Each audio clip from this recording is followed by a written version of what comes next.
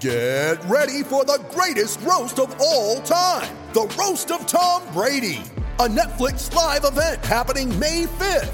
Hosted by Kevin Hart, the 7-time world champion gets his cleats held to the fire by famous friends and frenemies on an unforgettable night where everything is fair game. Tune in on May 5th at 5 p.m. Pacific time for the Roast of Tom Brady, live only on Netflix. It's time to get serious about California's failing infrastructure. More than 1,600 bridges are structurally deficient. Proposition 6 will make things even worse. Prop 6 eliminates more than $5 billion annually in dedicated transportation funding, and 6 kills local traffic relief projects already underway. That's why the California Professional Firefighters and California Association of Highway Patrolmen all say no on 6. Paid for by No on Prop 6. Stop the attack on bridge and road safety. Sponsored by business, labor, local governments, and transportation advocates. Committee major funding from California Alliance for Jobs. Jokic behind his back. What a take by Jokic. Wow. Hey, Nuggets Nation. You're listening to the Pickaxe Podcast. Now, here's your hosts, the Denver Stiffs. By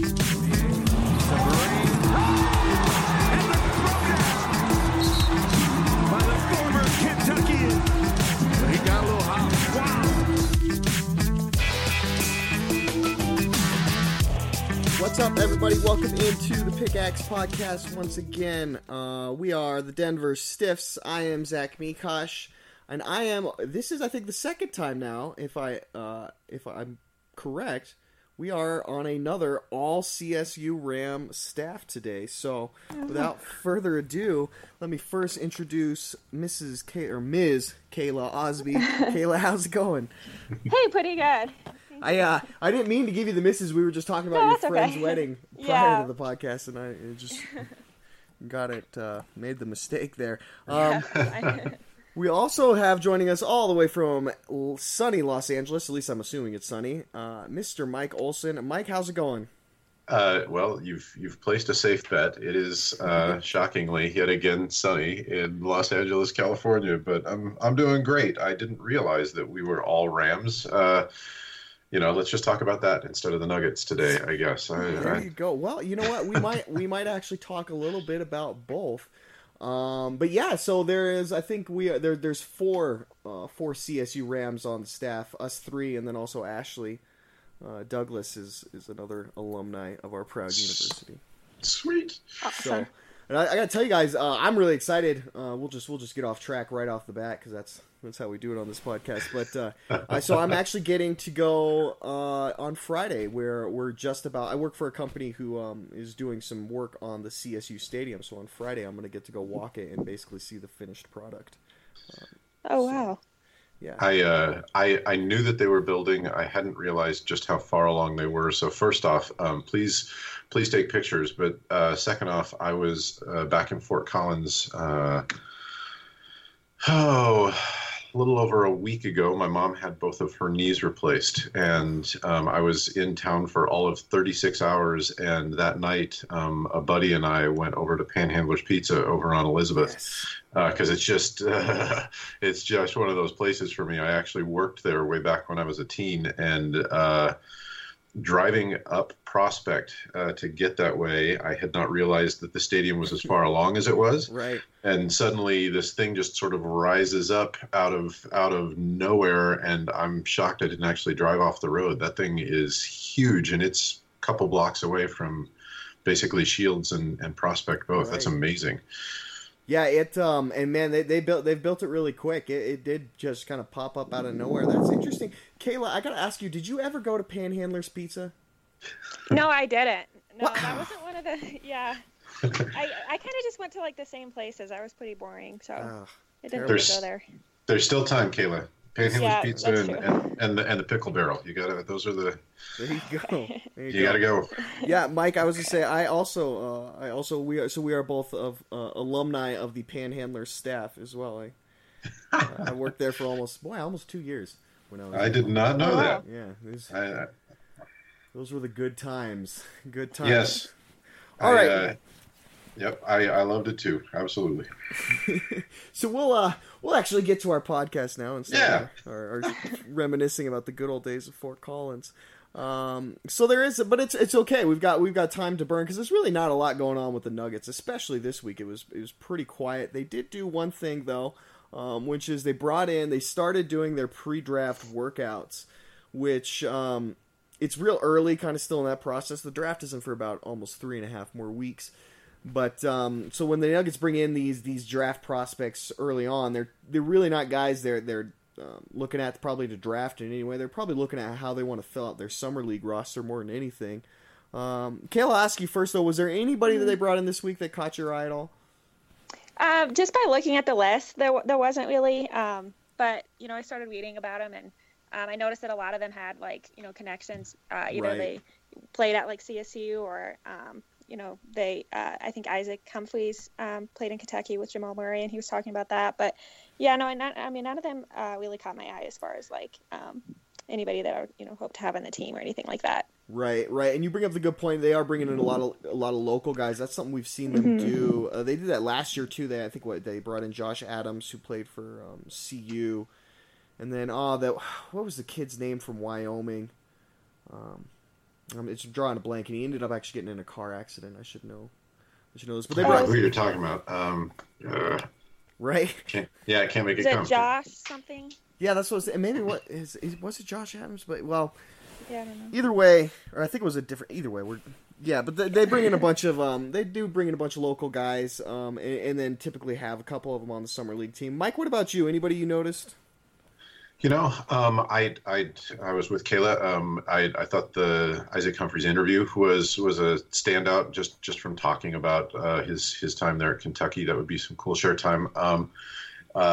Nelson Kaler was kind of funny from I think he was CSU Pueblo, and that was part of the cool part is nobody was a particular standout, but I will say first off to our NBA friends with the Nuggets, but especially those folks with altitude. I love the fact that they're putting this stuff out. And so you've got, 20 videos of kids from CU, CSU, BYU, CSU Pueblo for their workouts. Probably you're exactly right for the summer league, but still there's content out there for those of us who are Nuggets geeks. Please keep putting that stuff out there because there's actually something to kind of feed us through the summer and keep us in touch with the team. I was really happy to see that they did that. Yeah, absolutely. And you bring up that's a great point because it is, man, we're so starved. For just Nuggets content right now because it is such a down period for us. And also I think specifically just this week, the NBA in general was kind of a downturn because the conference finals were such a foregone conclusion. We needed something like that. So yeah, I'm with you on that, Mike. I'm interested that neither of you mentioned Gian Clavel, who is, of course, I told you right off the bat we'll make this CSU and Denver Nuggets connection, but he is from CSU.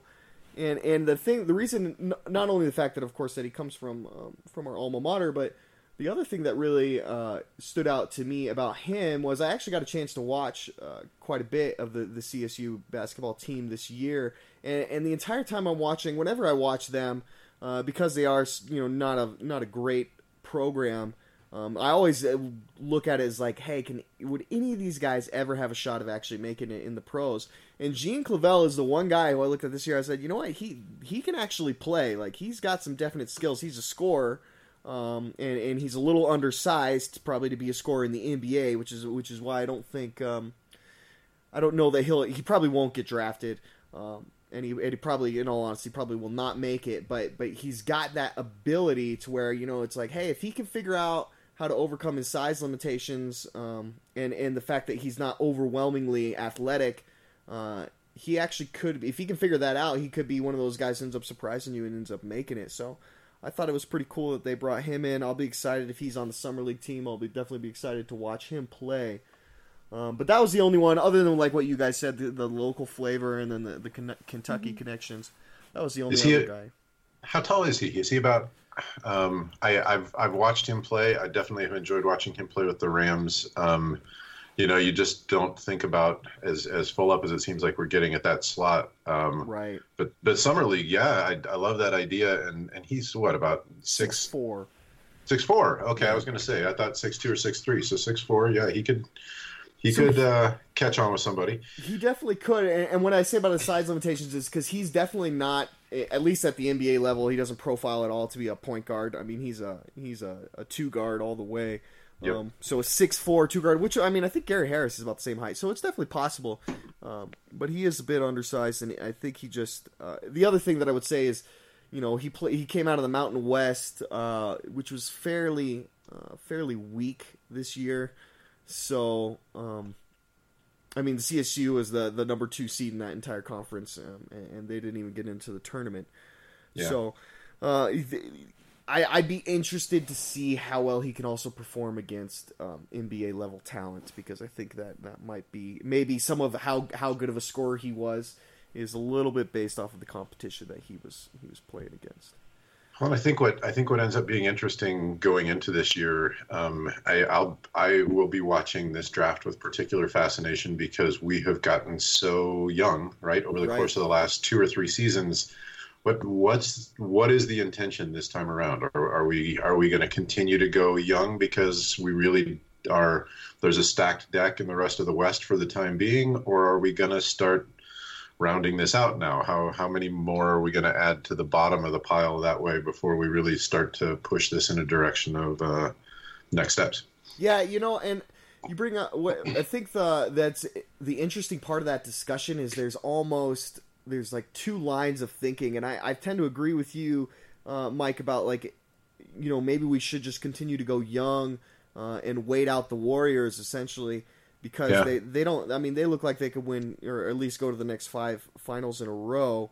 So maybe adding a guy like going out and free, making a trade in the draft and then trying to add a veteran kind of player. Maybe that's not the smartest thing to do. But I think the counter argument to that is the more the business side that, hey, I think Kroenke Enterprises specifically would really like the Nuggets to make the playoffs and start winning more and start putting more people in the stadium or in the arena and selling more T-shirts.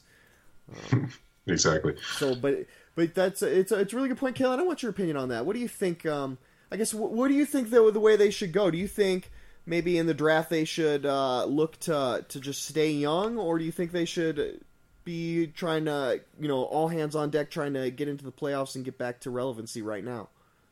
As far as what's the smart move, it might be smarter to go younger, but as far as what I want us to do, I definitely want us to try to make it first to the playoffs.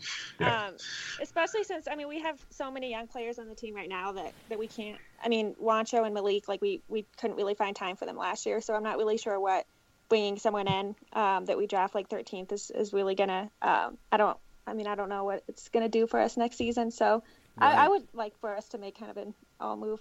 Try to make the playoffs and try to go as far as we can when we get there. Sure, and and Tim Connolly has talked about that too as well, about you don't want to cannibalize your talent, your young talent, by continuing to add guys and just not being able to find minutes. And we all know, obviously, the Nuggets had a hard enough struggle with that this year with the veterans finding enough minutes for everybody. I think if you were going to really, if you were going to try and find that 13th overall guy, that selection, some minutes, you're probably letting Gallo walk. You're probably, and we're going to get into this in just a little bit about who we think is going to stay or go. You probably would have to clear out basically space at the forward positions. So 2 of the 3 of Gallo, Chandler, and Fareed would probably have to go, and then maybe you get a guy like OG Anunoby. I know everybody's really high on him. Maybe you get him in and he could be off the bench kind of defensive guy for you. That I could see them possibly doing something that would be though going all in on that youth kind of movement and waiting out the Warriors, which I don't think they're going to go that way just because I think they're desperate to get back to winning and relevancy. So I tell you what, I want to cover a couple of other Nuggets odds and ends here. Just some interesting kind of conversations that I've had on Twitter with some fans and some of the other writers here at Stiffs, and the one thing I want to talk about because it's the summer or the off season, we've got really nothing else to talk about, is the Denver Nuggets jerseys, because I think there seems to be a fairly strong sentiment amongst the fans that the jerseys they have now need to go, or that they're really not, there's nothing special about them, especially now that they changed the numbering and lettering colors. So it's like they're like halfway into a jersey redesign, but they ran out of time and just threw that out there. I don't know, Mike. What do you think? Are you a fan, I guess, of these jerseys? Should we do a redesign of them? I feel like this is an unfair one for me. I spent a lot of my life as a graphic designer back in the day, and I actually still have most all of the Nuggets logos just hanging around on my computer. I mess around with the dumb things a little too often, and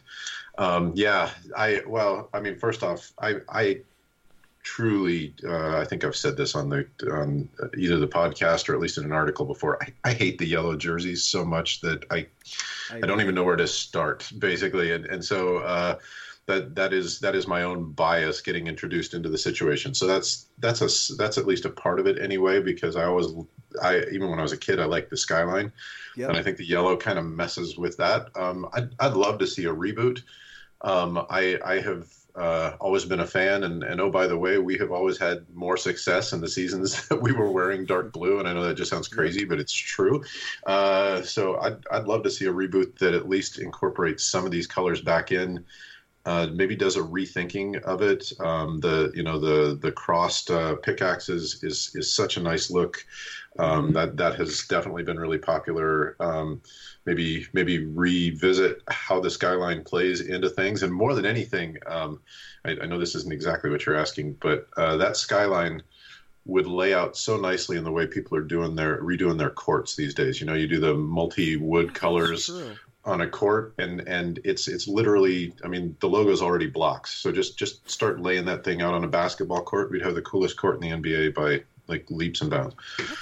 That is actually a great idea. I hadn't even thought about that, because you're right. And they do the right now, I mean, they changed the court up I think 2 years ago, and they put like that mountain inlay in it. But yeah, you're right, it would look way better with that skyline logo, and it would be super super simple to put in there. You know what? It could happen just because you suggested it, because I was going to bring up the funny point about those yellow jerseys. And I guarantee you nobody at the Nuggets will ever admit this, but those yellow jerseys were first designed by a commenter on Denver Stiffs, and I think it was Inbounding Lob Pass who was the one who did it. About a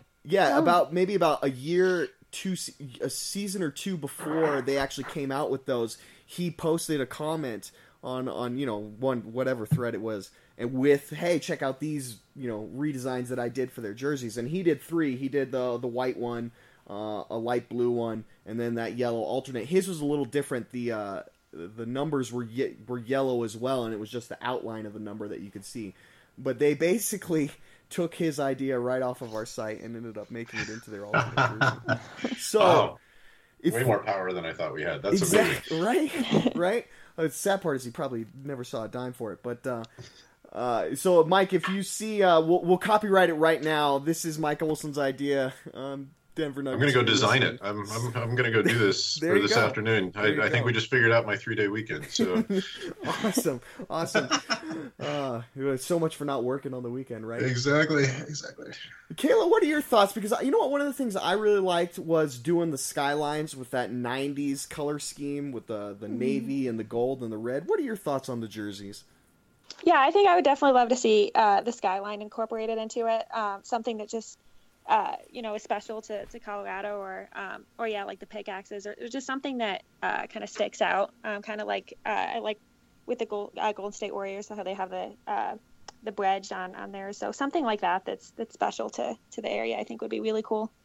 Yeah, and that's a good point. The special to the area, which is why I like the 90s, and I know also some of the other people at Denver Stiffs as well really like that 90s color scheme, because it incorporates just a touch of red, just like just like the state flag does, and that's kind of where the color scheme comes from. So I like, that's why I like it so much. But then I think the skyline logo is just such a classic and iconic logo in the NBA in general, let alone just with the Denver Nuggets. So I think really it kind of defines them as who they are as a team. I think in the NBA.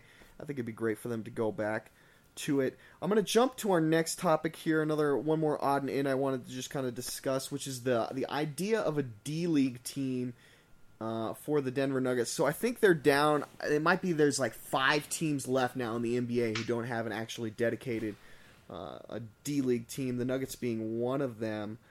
The other interesting point here is that the CBA, the new CBA that they signed, that the players just signed, allows for a 16th and 17th roster spot. Now, those are inactive roster spots. So, if you notice right now, if a team's fully healthy, the last 2 guys on the bench don't actually suit up. We saw quite a few times this season, Malik Beasley or Mike Miller in street clothes.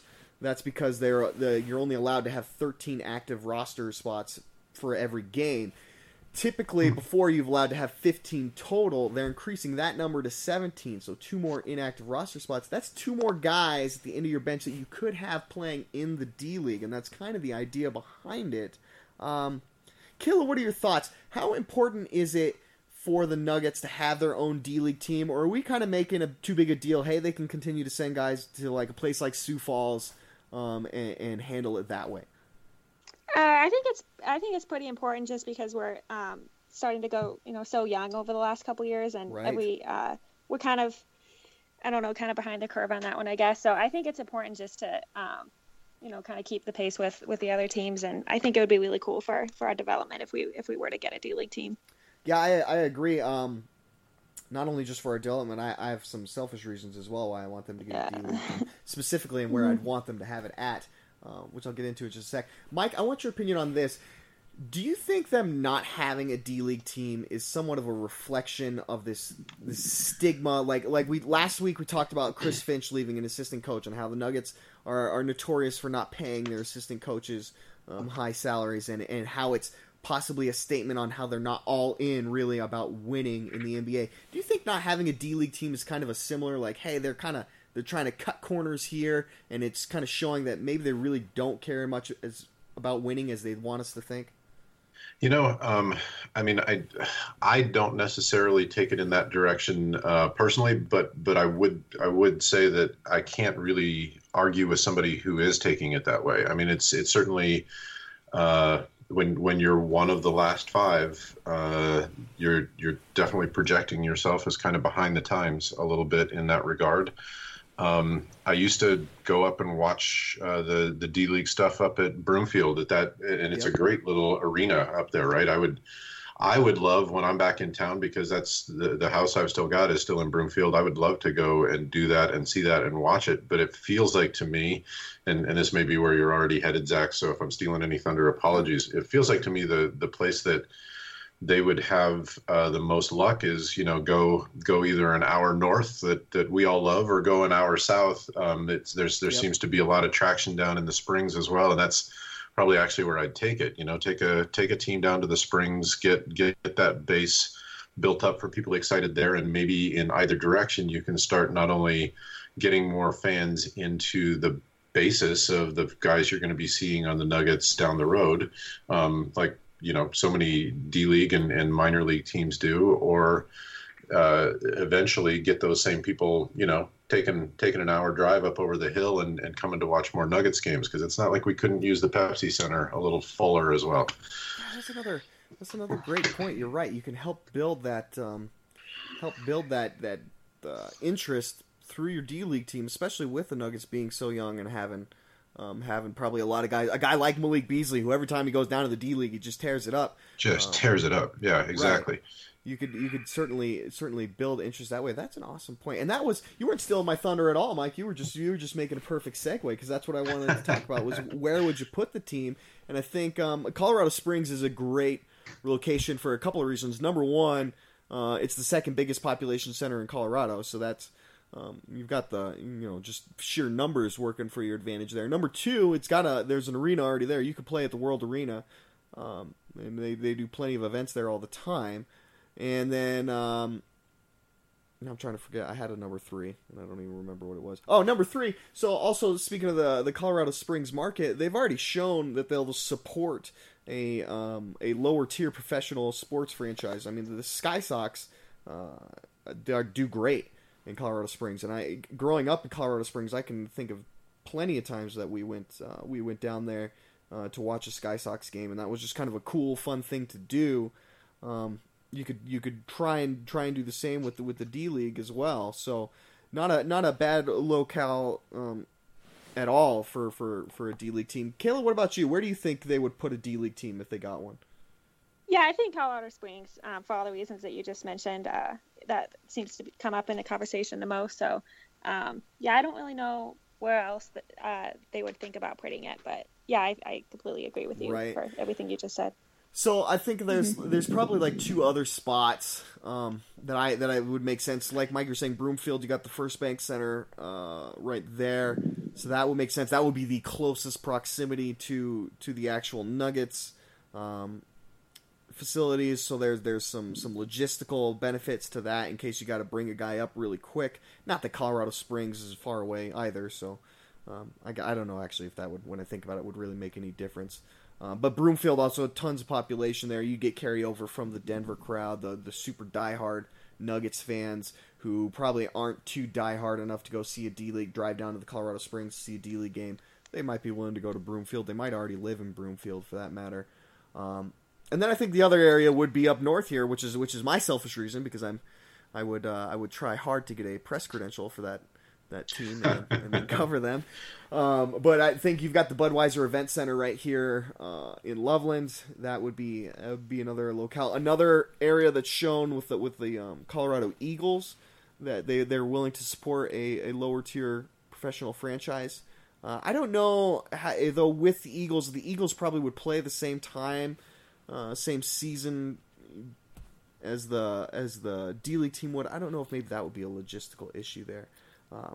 But the point is, there's tons of options just right here, all within an hour of Denver. So I tend to think they need to get on this. I think they will.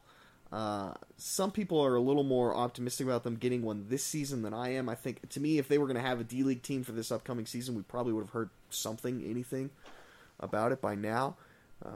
Just because they would have to start entering into some sort of contracts with these venues. And that somebody would catch hold of it or catch wind of that. So I don't know that they'll have one this season, but eventually I think they'll get there. Just because I think everybody will eventually. So I'll go back to your question and ask both of you because I'd be interested. Do you think that not having one basically makes them look behind the times in comparison to other teams in the league? Kayla, I'll let you answer first. I mean, I think it does for a lot of people.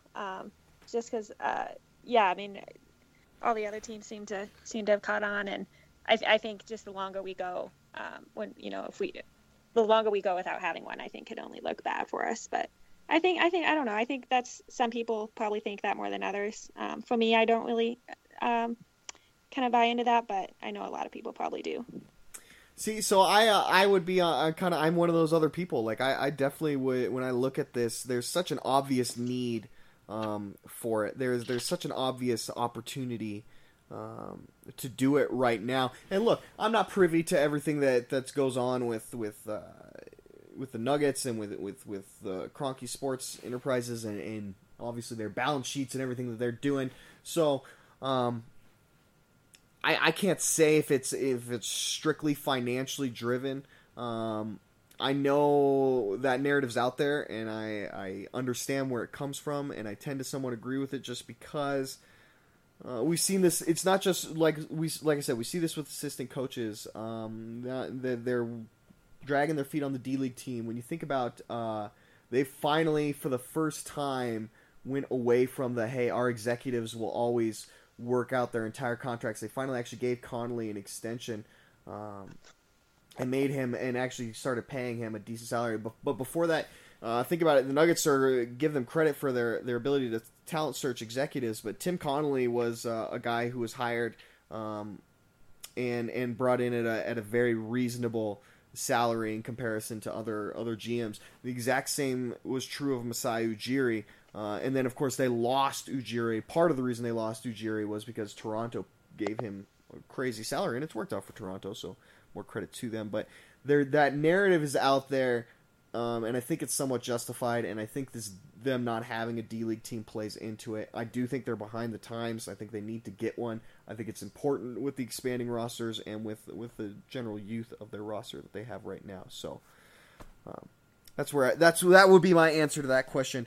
So I tell you what, let's switch it up one more time, and then we'll go ahead and take a break after this. But I want to just do a real quick, rapid fire questions for both you about the veterans on this team and whether or not they're going to be on the roster next season. Because I think it's an interesting conversation. That right after the draft ends, we're about a month and a handful of days away from free agency.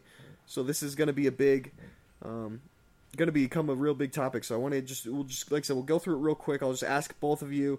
I'll say a player's name, and you can just give me a quick yes or no, and maybe a one or so sentence answer as to why. So the first one I'll go to you, Kayla, first. Mason Plumlee, yes or no on the team next season? I'll say yes, just because I think it would look kind of silly if we, traded him last season and then got rid of him, and I don't really know who else we would go with for backup. So I would say yes. Mike? I say yes as well. I think part of that is at least said out of hope, but I liked where that was getting started. I think as much as anything, they don't want to make that trade look like it was a bad deal as well. And at the end of the day, who do you replace that body with if you don't? So yeah. Yep. Okay, so I'm with both of you guys as well. Same reasons. I would say yes. You've kind of got to save face. You gave up Yusuf Nurkic and a first round pick, and all other than Plumlee, all you got back was a second rounder. If all that in value you sent out resulted in half a season where you didn't make the playoffs, that's a bad trade. And so I think for that reason alone they'll bring him back. All right, Michael, go back to you next on the next guy who is far more, I think, is probably the biggest question mark. Which would be Danilo Gallinari. Yes or no, you think he's back? I do. I say yes to Gallo. I will admit a bit of a bias there because I'm a fan, but I think that you bring Gallo back one more time just to kind of keep some of that continuity across the veteran piece, because I think I'm going to probably be a little bit off kilter on some of the other guys you're going to ask me about. I think he's the one that the fans key into. He's been our high scorer for years. I think he's the guy that is smart to keep around for one more season. I also think you've lost value there. If you were going to get rid of him, that ship has sailed. So, I keep him. All right, Kayla? I'll say yes, although, I don't know, I think it's one of those things where my heart says yes, but my mind kind of is leaning towards no, just because he'd be the easiest guy to get rid of, obviously, and yep. There would be people that could replace him, yep. Juancho and anybody that we get through the draft, but I really hope we bring him back. Yep, I'm gonna disagree with you guys. Not that I don't have, my heart wants to say yes as well. I'm also a Gallo fan, but I just tend to think no, because as we've kind of been talking about, the Nuggets sometimes will take a fiscal approach to these things. We saw it last year with a couple guys. We all thought, wow, they really got a great steal of a deal with Darrell Arthur. Maybe we found out maybe they knew a little bit more about his knee than the rest of the than we'd like to believe. But I think they're going to probably take a pretty lowball approach with Gallo. And as much as Gallo wants to be here, and I think he really is 100% honest that when he says he wants to be here, I think he's just going to look at it as, hey, this is my last, or this could be my last big contract, or it's certainly my chance to earn the most in my career, and I think he jumps on that opportunity. Would not be surprised if he signed a contract for like 3 years, and then at the end of that, maybe he ended up coming back to Denver to finish out his career. That would not surprise me, though. Okay, Kayla, I'll go back to you. The next one, a guy who I think a lot of people would like to say no, but for whatever reason. But I think, well, I'll get your opinion first. Kayla, Jameer Nelson, do you think yes or no? Is he back? I think yes. I think the team really values his veteran leadership and experience, and I don't know. I think he'll probably see a pretty severe reduction in minutes, but I think he will be on the team. Right, Mike. What about you? I actually think probably no on this one. I think that they're getting to a point where you've got such a big guard structure going in the backcourt. I really love what Jameer has brought from a veteran leadership perspective, but I've got a feeling I don't think we're going to see Jameer back, actually. Fair enough.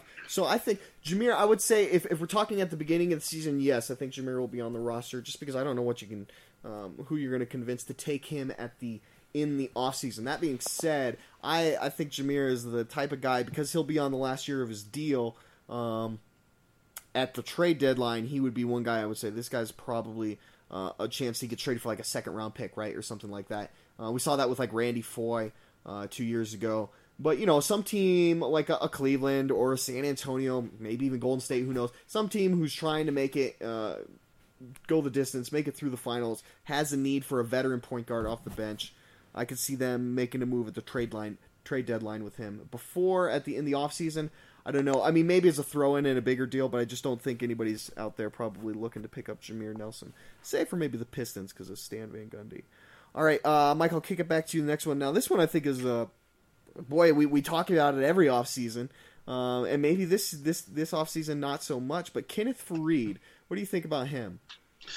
I think yes, just because of the way he plays with Jokic. I think they play so well together. There's just I've changed where I'm sitting on Faried strictly because of that interaction. So yeah, I think he's the biggest no-brainer out of these four that we've talked about thus far, frankly. Kayla, what about you? Yeah, I'll agree and say yes. I don't really know what we would do or who would really replace him in the lineup if we were to get rid of him. So I'll say yes. Right. Yeah, I think the only way you would replace him is if you're looking at like chasing Paul Millsap or something like that and bringing that guy in, and then. But even then, Faried is a guy. I mean, we know he doesn't like it, but he's a great guy to come off the bench as well. I'm with both of you as well. I think yes, and I think this year. I think we will hear very little in terms of Faried trade rumors and stuff like that. Obviously, anything can happen with a bigger deal, but. He fits, like you said, Mike, he fits so great next to Jokic, and I've really done a 180 on Faried. I used to get really upset with him about, he was never shy about making comments about the crowds at the Pepsi Center and stuff like that, but the more I looked at it, I think he's just being honest. He's telling the truth, and I think he really wants the crowds to come out and play and be excited for the team and be excited for the Nuggets, and I think he really does. I think he has some loyalty to Denver, despite all of that. It's just the way I just remember at the end of the season talking with him in the locker room, and what he was saying makes a lot of sense. And it's like, well, yeah, Faried I think really does care about the Nuggets and about winning and about this culture. He just gets frustrated, as we all do, with sometimes the lack of enthusiasm from the fan base. All right, so we'll move on to the last guy. I'll go first on this one. Wilson Chandler. I am gonna say I think Wilson Chandler is out of everybody we've listed. I think even Gallo, and maybe this is some just my own hopes. Not that I have anything personally against Wilson, but I think Wilson is a no, and that he is not back next season. There's just been too much commentary about his role, about some subtle jabs at Coach Malone. I think it's best for all parties if they move on. Kayla, what about you? Yeah, I'll say no. Although Wilson Chandler, I think anything with him doesn't really surprise me anymore because I feel like he's been unhappy before and always comes back. And so I would say no. But, yeah, I mean, who knows? Right. Mike, what about you? I probably don't think this is the most polite analogy I've ever given, but usually when I'm in relationships that end up going, I love you, what are we doing, I love you, I don't know what we're doing, eventually, yeah, I'm ready to break up. I love you, Wilson, you're awesome, but yeah, it's not you, it's me, and let's do this. Right. So.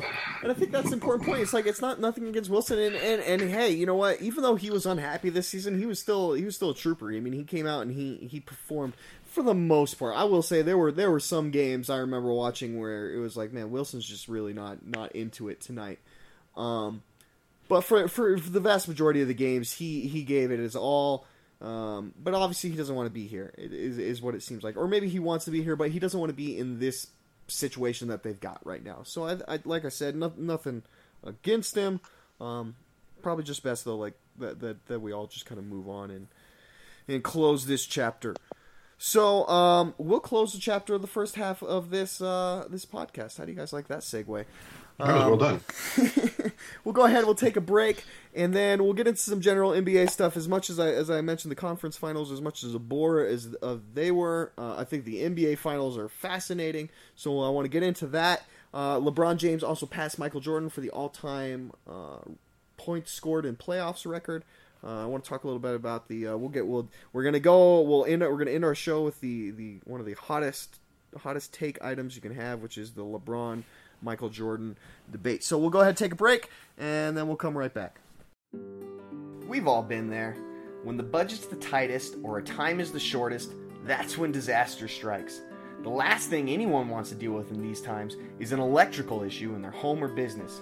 Maybe your light suddenly won't turn on, or maybe a home inspector wants that electrical service changed before you can close out on a property you're selling. Heck, maybe it's not even an emergency at all and you're just looking to finish out your basement or get some power ran to that new AC unit. Whatever your need may be, give Sun Electrical a call. They're a family-owned and operated business that serves the Front Range, and you can be assured that you'll not only get the highest quality service, but you'll also get the most affordable price as well. Mike, the owner of Sun Electrical, will come to your home or business personally to evaluate your situation and provide a free estimate. And he stands by the work Sun performs as a fully licensed and insured electrical contractor. So give him a call, 719-659-6888. Don't be fooled by the phone number, as they'll serve the entire Front Range from Colorado Springs to Fort Collins and everywhere in between. That's 719-659-6888. 719-659-6888. Sun Electrical, the home of truly affordable electrical work.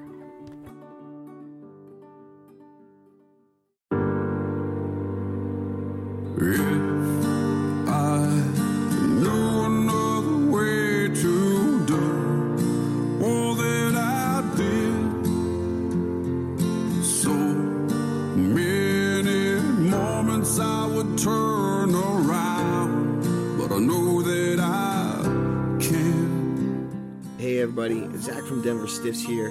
I want to tell you about one of my favorite artists from right here in Denver, Colorado, and that's Porter Laurie.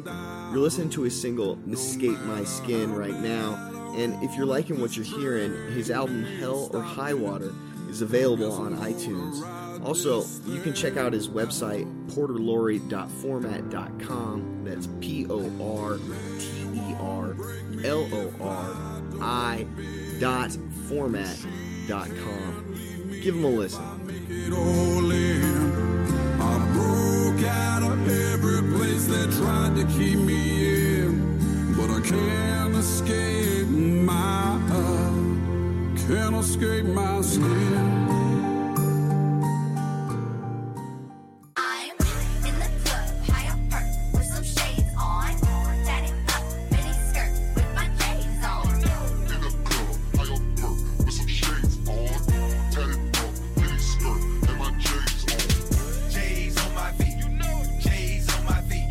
Alright everybody, welcome back into the Pickaxe Podcast, the all-Rammy Pickaxe Podcast. We are joined today by Kayla Osby and Mike Olson. We spent a good portion of the start of the show talking about CSU, and then finally actually getting into some Nugget stuff.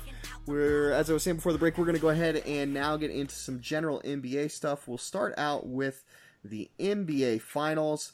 And really the conference finals, which I thought were horrible. I'm not going to mince words. It's the worst conference finals I can remember watching in a while. Last season, everybody was talking about how terrible the playoffs were, and they really were until we got to the conference finals. The Cleveland conference finals, and I can't even remember who they played last year. But that was kind of a bust. But Toronto. Toronto, yeah, you're right. It was Toronto, and it was, and now that you mentioned that, Mike, now I remember it was clearly like learning in that series. Okay, we thought, hey, maybe Toronto, because that was kind of our first exposure to this Toronto team in the postseason, and we were thinking, hey, maybe this Toronto team actually is legit and can challenge the Cavs, and then it ended up like, nope, they got no chance against LeBron. Yep. So that one was a bore, but that the Thunder. Warriors series, which if you'll remember, the Thunder actually went up 3-1 on the Warriors before the Warriors came back and won it in 7. That was a great series. This it really was. This conference finals though was awful. So, or Mike, I guess since you agree with me about last year, would you agree on this one? I mean, how much of these conference finals did you even watch? Because I didn't watch that much. It was weird this year. I don't know if I was just trying to torture myself or what exactly happened, but I watched most of the basketball really? postseason this year, and sadly share exactly your opinion on it. I kept thinking, okay, this game's got to be better, and my God, just watching, it was really just boring games watching. When do you expect these two teams to make it to the finals? Right. There wasn't much to it. Right. I thought there were a couple of good series. I liked the Wizards Celtics series. I thought that one was a pretty fun one to watch. Also, I enjoyed the Spurs Rockets series. I enjoyed it. It wasn't as big of a or as good of a series as maybe I'd hyped it up to. In my mind, the Jazz Clippers series wasn't bad in the first round. I mean, it went 7 games. It was okay. Kayla, what about you? Did you watch these conference finals at all? Yeah, I didn't watch that much. I feel like every time I wanted to, something happened that made me like, oh no, never mind. Like there would be a blowout game or Kawhi Leonard being out, and then Isaiah Thomas, and then I was just kind of like, oh, this story is already written. Like there's really no point. So yeah, I didn't watch too much. Yeah, and that's a great point too. We lost the two teams who were heavy underdogs, the Spurs and the Celtics. They end up both losing their star players or their best players fairly early in the series. So that really was a damper on things as well. And then I think you make a great point about the blowouts too. Maybe so much, Mike, that what you were saying about there, that what I was kind of talking about, how before they didn't have, or some of the earlier series were a little bit entertaining. These conference finals, it was like every game is just teams are losing by like 20 points, and so it's like, and maybe that's what turned me off on it, because I tried early on to watch, and yeah, it was just watching like, man, watching Boston get be down by 20 in the second quarter, or watching the Spurs just. The most entertaining part about the Spurs blowouts were watching how Pop would just lay into reporters afterwards. But and to your point about, Boston, Washington was interesting from the perspective of, it went 7 games and the home team always won, and watching the home team have that kind of excitement, that was really interesting and cool. But out of those 7 games, I think 2 of them were actually close games, where in the fourth quarter you thought something could actually happen. Right. And so even then, it's regularly in each of those games, one of the 2 teams is sitting guys for the fourth quarter because they just want to have their energy to try and hack at it the next game. And it's boring basketball, man. You're absolutely right about that, and that is a good point. I think that Wizards Celtics series, the game that stands out to me the most about it was Game 3. Which was one of the close ones, and John Wall hits that 3-pointer late in the game to seal it for the Wizards. And maybe that was one of the other reasons I really liked that series specifically, is because I thought we got to see really John Wall kind of, and it's crazy to say this because he's been in the league for a while now, but really kind of have his breakout moment these playoffs, and then in that series you really kind of saw, hey, this is a guy who, he might actually get him a little bit more help, get LeBron like finally old enough to where he's not just going to the finals every year, and maybe John Wall might be the next guy to lead a team out of the East to the finals. That's a funny point. I would have I said definitely the same at the end of Game 6. I mean, that was probably the best game of the series, where he scores that 3 to keep them in it. It was Game 6, right? Okay. And I think if Wall comes, well, I think that was right. But I think if Wall had come back and had one of those Game 7s where you talk about, wow, he showed up and he took over and they'd won that series, I might not only have a different impression of the game, but I'd probably have a different impression of the series a bit as well. He could have saved that with that change. That's a good point. Yeah, that is a good point. And he didn't have a great Game 7, so maybe he's not going to lead him to the finals. But like I said, I thought he was outside of LeBron and maybe Isaiah Thomas, I thought he was the most exciting player from the East this year. So now that we're past it, and Kayla, I'll get your opinion first. We're back to the Cavs and Warriors again, which I'm really excited about. What about you, though? Are you excited, or are you kind of like over this? All right, it's the third time in a row we're going to see these two teams play each other. I'm excited just because I think it's actually going to be a good series, unlike the ones that we've seen so far. And I don't know. I think that matchup is actually becoming kind of more exciting the more it happens. Just because you never really know what to expect last season.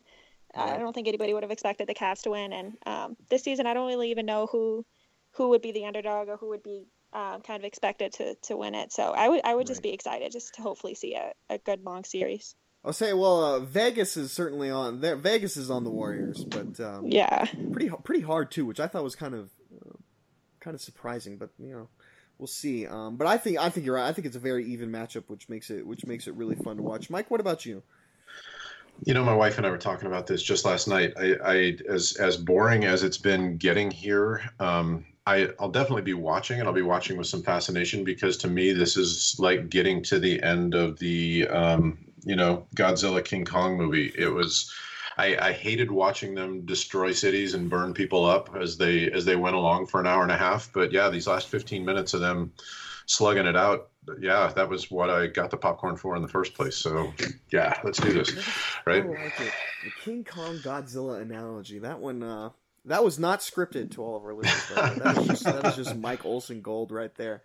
I'm with both of you guys. I think it's going to be an exciting and fun series. I think this is what we've been waiting for, and like you pointed out, Mike, it's kind of been a slog to get through it, but we're finally here. Well, I mean, we got to wait like a week now before they actually finally play a game, because they got through everybody else so quickly. But I'm definitely excited for it. I don't necessarily mind that it's the third time in a row we're going to see these teams, because the first year was we got robbed because the Cavs were so shorthanded due to injuries. Last season was one of the best finals of recent memory, at least in my opinion. And then now this season we've got the added wrinkle of Kevin Durant, which I think is the really, really interesting storyline of these finals. I mean, LeBron and Durant have faced off in the finals once before. Obviously, though, Durant had nowhere near the supporting staff that he has now, and you're talking about, in my opinion, the two best all-around players in the entire world, who both play the same position, getting to go at each other, game in, game out. That, I think, is what makes it more exciting than anything. That said, I'll start off with our final section of this finals topic, which is I think we're going to be disappointed.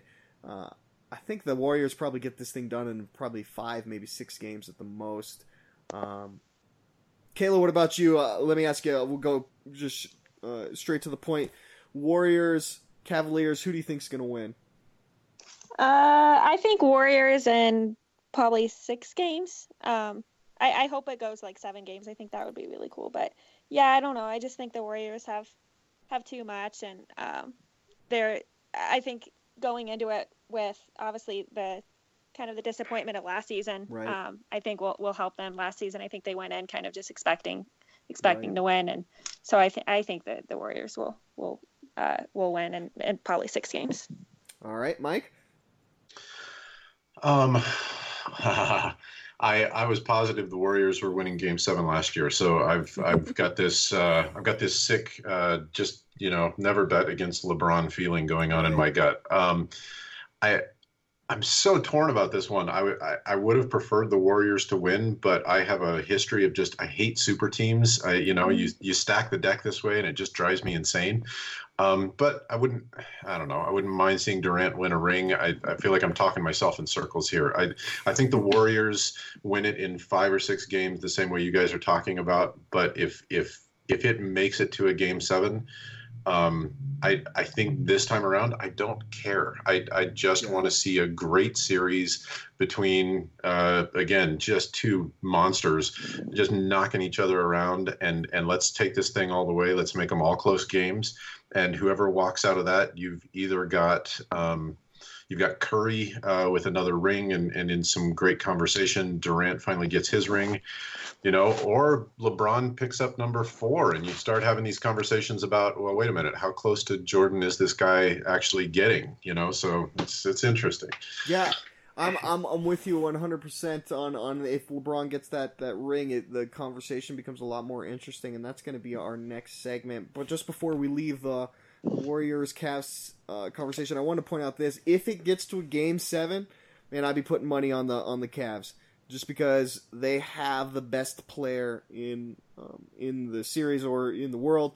And we've seen time and time again, LeBron can do it. Where if he's got to get you one game, no matter who the opponent is, he can go out and get you that one game. He's got the ability, more so than anybody else, to just absolutely take over a game and will a team to victory.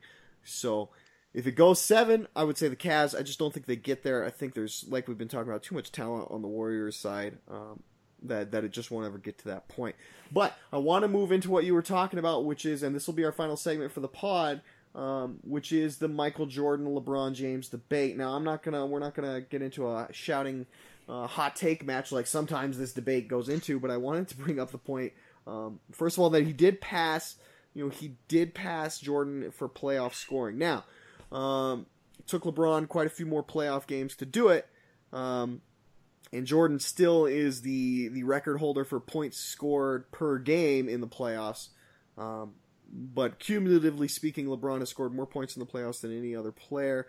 Kayla, how big of an achievement is it, and how much does it contribute to LeBron's legacy and his side of the argument that maybe he might be the greatest of all time? I think it's a big achievement. If only because it says just how many playoff games he's actually played. And I think the fact that, it's taken him a lot of playoff games, I think isn't so important, but just the fact that he's always in the playoffs season after season and always going to the finals, I think it's a really big achievement. And it's just one more thing that I think can go on his side in that argument.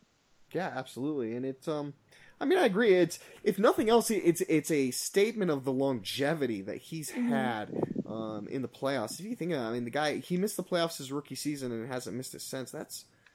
What is that? Like, that's 13, 14 seasons in a row now? Mm-hmm. Yep. Mike, what do you think? Right. What do you think about it? Well, I think first off, for any you started off talking about not going down the shouting podcast road, and for anybody who's listening in and was looking for the shouting podcast, you got Kayla and Mike instead, and I don't know that these two people have really ever yelled like that in their lives. So if that's what you came for, apologies. But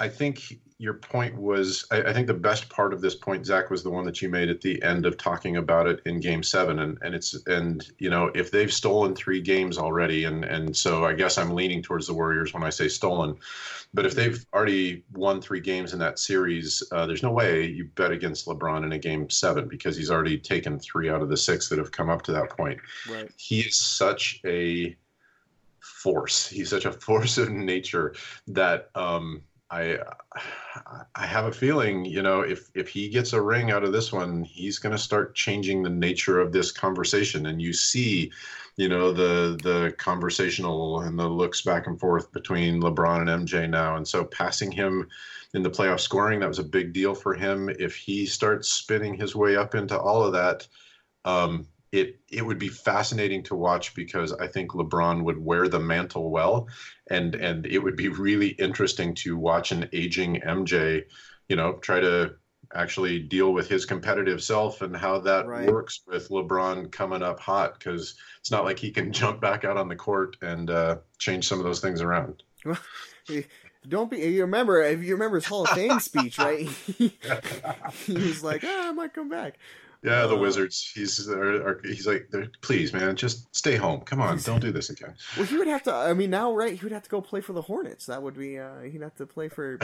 I don't think the NBA allows for you to play for your own team, but yeah, player own. Right? If anybody was going to do it, it would be Michael. Mike, let me ask you this: where would you put LeBron right now, in terms of overall greatest players of all time? Top 5, no question. Yeah. But I mean, you still got to get in there, and I can name I can name 4 other guys besides the 2 that we're talking about that I still go, that feels like top 5 as well. So what do you start doing in those circumstances, right? You've got, Magic and Bird are a huge part of that conversation. Oscar's got to be a huge part of that conversation. Wilt, Bill Russell. There's a lot of rings sitting around there. It's tough. I'd say LeBron, to me, most people are going to call him top 3, and I don't know if I can disagree, but at least some of that is weighted by the fact that we're all sitting around watching it happen right now. Absolutely, yeah. Yeah, that's a great point. It's all he's fresh in our mind, and then a lot of people just never. I mean, I never got a chance to really watch Wilt, or not really. I never got a chance to watch Wilt or an Oscar Robertson or a Bill Russell. Some of those age-old greats. I did get quite a bit of opportunity to watch Michael Jordan play, which was a huge Bulls fan as a kid growing up. So that makes me a bit biased as well. And it's a good point, Mike, you bring, because top 3 is tough. I don't put him number 1. I'm willing to entertain arguments for number 2, but man, Magic Johnson is a guy I think is deserving of that spot. Yeah, he's my number 2 as well. Right, so it's when you get to number 3, the 3 to 5, or really about 3 to 7. Yeah, that's where he slots in somewhere, and it just kind of depends on your beliefs. Kayla, I want to get your opinion because I'm guessing you probably did not watch too much of Michael Jordan. No. Right. So where would you put LeBron? Yeah. So it's tough because I really didn't watch any of the players in that conversation, but obviously I've gotten to watch LeBron a lot, so it's probably a little bit biased in that way. But I don't know. I don't even know if there's like a clear, like, definitive top 5, because I think, there's maybe 10 players that could be kind of tied for the fact that they've had on their team and the legacy that they have. But I think he's definitely in the conversation of top 5, and maybe by the end of his career, I think you might be able to call him, maybe the 2nd or 3rd best player of all time. Right. So, okay, so that's great. And this is where I wanted to end the podcast on, because you said maybe by the end of his career, he might be 2nd or 3rd. So I want to go right back to you, Kayla, and ask you this. What would it take in your mind for him to be number 1 overall? What would he have to do? Probably win just a championship, maybe at least every other season. I don't know how many more he'd have to get, but I think just winning championships would be the best thing to go on his side. But I think just the winning, I think, is really the biggest thing. I don't know if there's any other like statistical thing that he could do, but just winning championships, I think, would be the best way to. I would say, I agree with you 100% on that, because that's really, I am a guy who will so often try and shoot down anybody's rings argument, because you're never going to convince me that Trent Dilfer is a better quarterback than Dan Marino, even though Dilfer's got a ring, and Marino doesn't. When you come to the debate of LeBron versus Jordan, though, I take a different viewpoint, because when you've got 2 players who are so clearly so physically gifted, who are clearly so talented at the game of basketball, who are so smart about the game of basketball, who have had as much success as they've had, to the point where they've pretty much surpassed everyone in all the stats that matter, or that would adhere to their style of play. Really, what else are you left with when it comes to the debate then? Hey, how many times did these guys actually get to the ultimate goal? And not only that, how many times did they succeed there? Which is why, for me, LeBron would have to get 7. He'd have to have 7 rings for me to entertain putting him number 1 overall of all time, because Jordan has 6.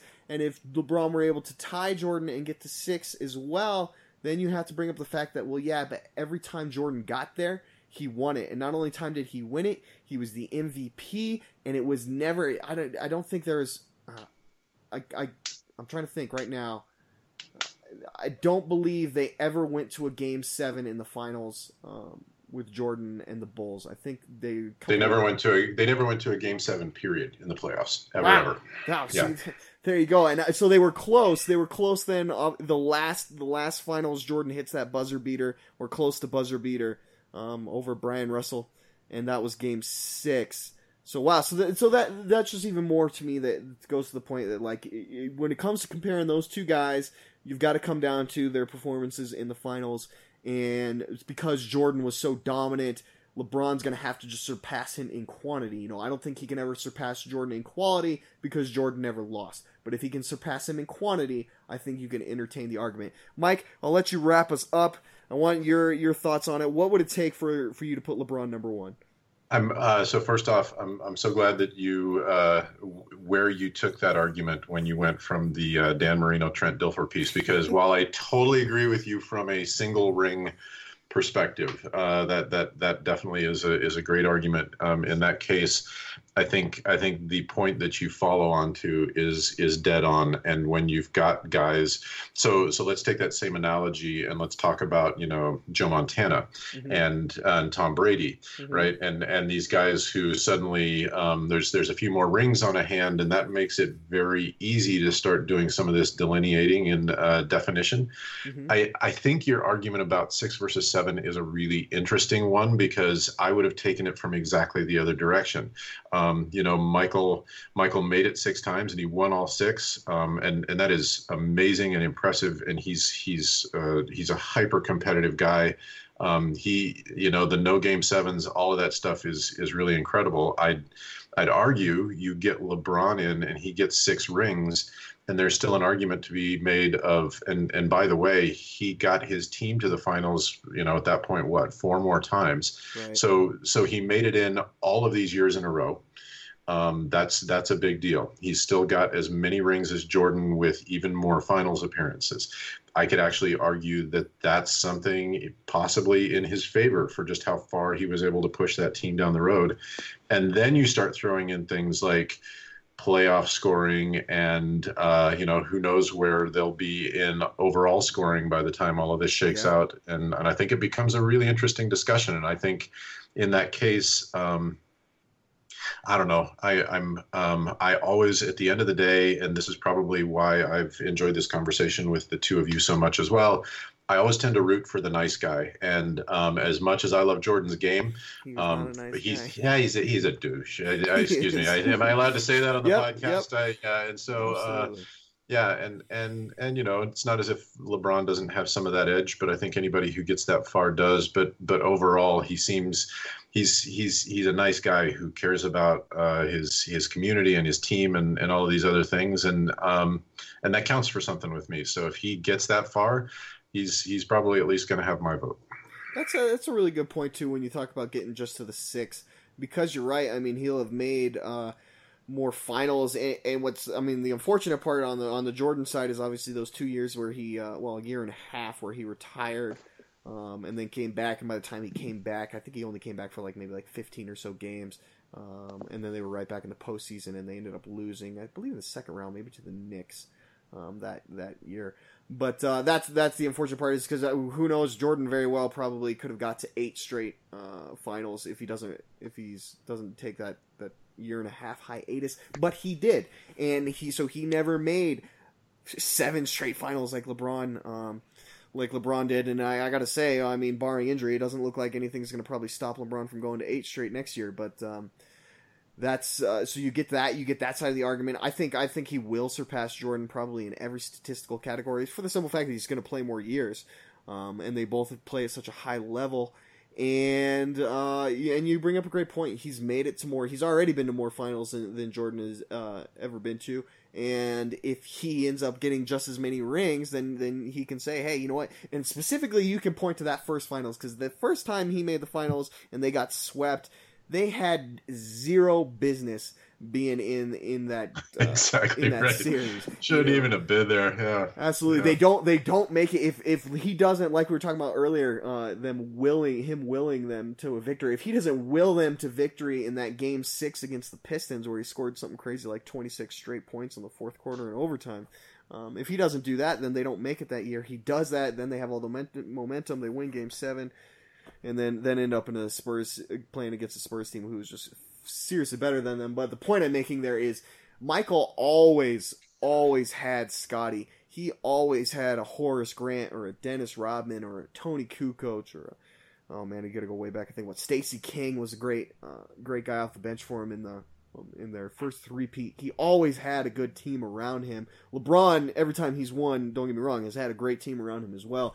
But you can always point to LeBron and say, yeah, but look back at that first finals. Like, he took the team to. Granted, they didn't win, but he flat out carried a team that had no business being there. Kind of like how Iverson did with the Sixers. Yep. You know, he flat out carried that team there. Yeah, perfect analogy. Right, and so you got to take that into consideration. All right, it's a great debate. It is, and you know what? And hey, we just proved here on the podcast you can have the debate without getting all crazy and degenerating it to just ad hominem attacks and all that. So, tell you what, we are just about perfect as far as time, which will be the first time in about a month that I've been able to accomplish that on this podcast. So, we'll wrap it up. Kayla, thanks for being on, and good luck with your best friend's wedding, like we were talking about before. Thank you. Absolutely. Yeah, thanks for having me on. It was fun. Sure, anytime. We're always happy to have the Rammies on, and then Mike, enjoy LA. It's raining here in Colorado, so sorry to take you away from the sunshine, but appreciate you being on.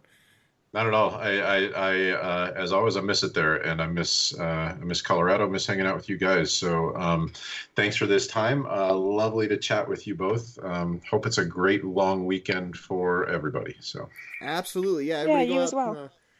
Go out and have a good weekend and stay safe. Remember, always have a designated driver on these holiday weekends.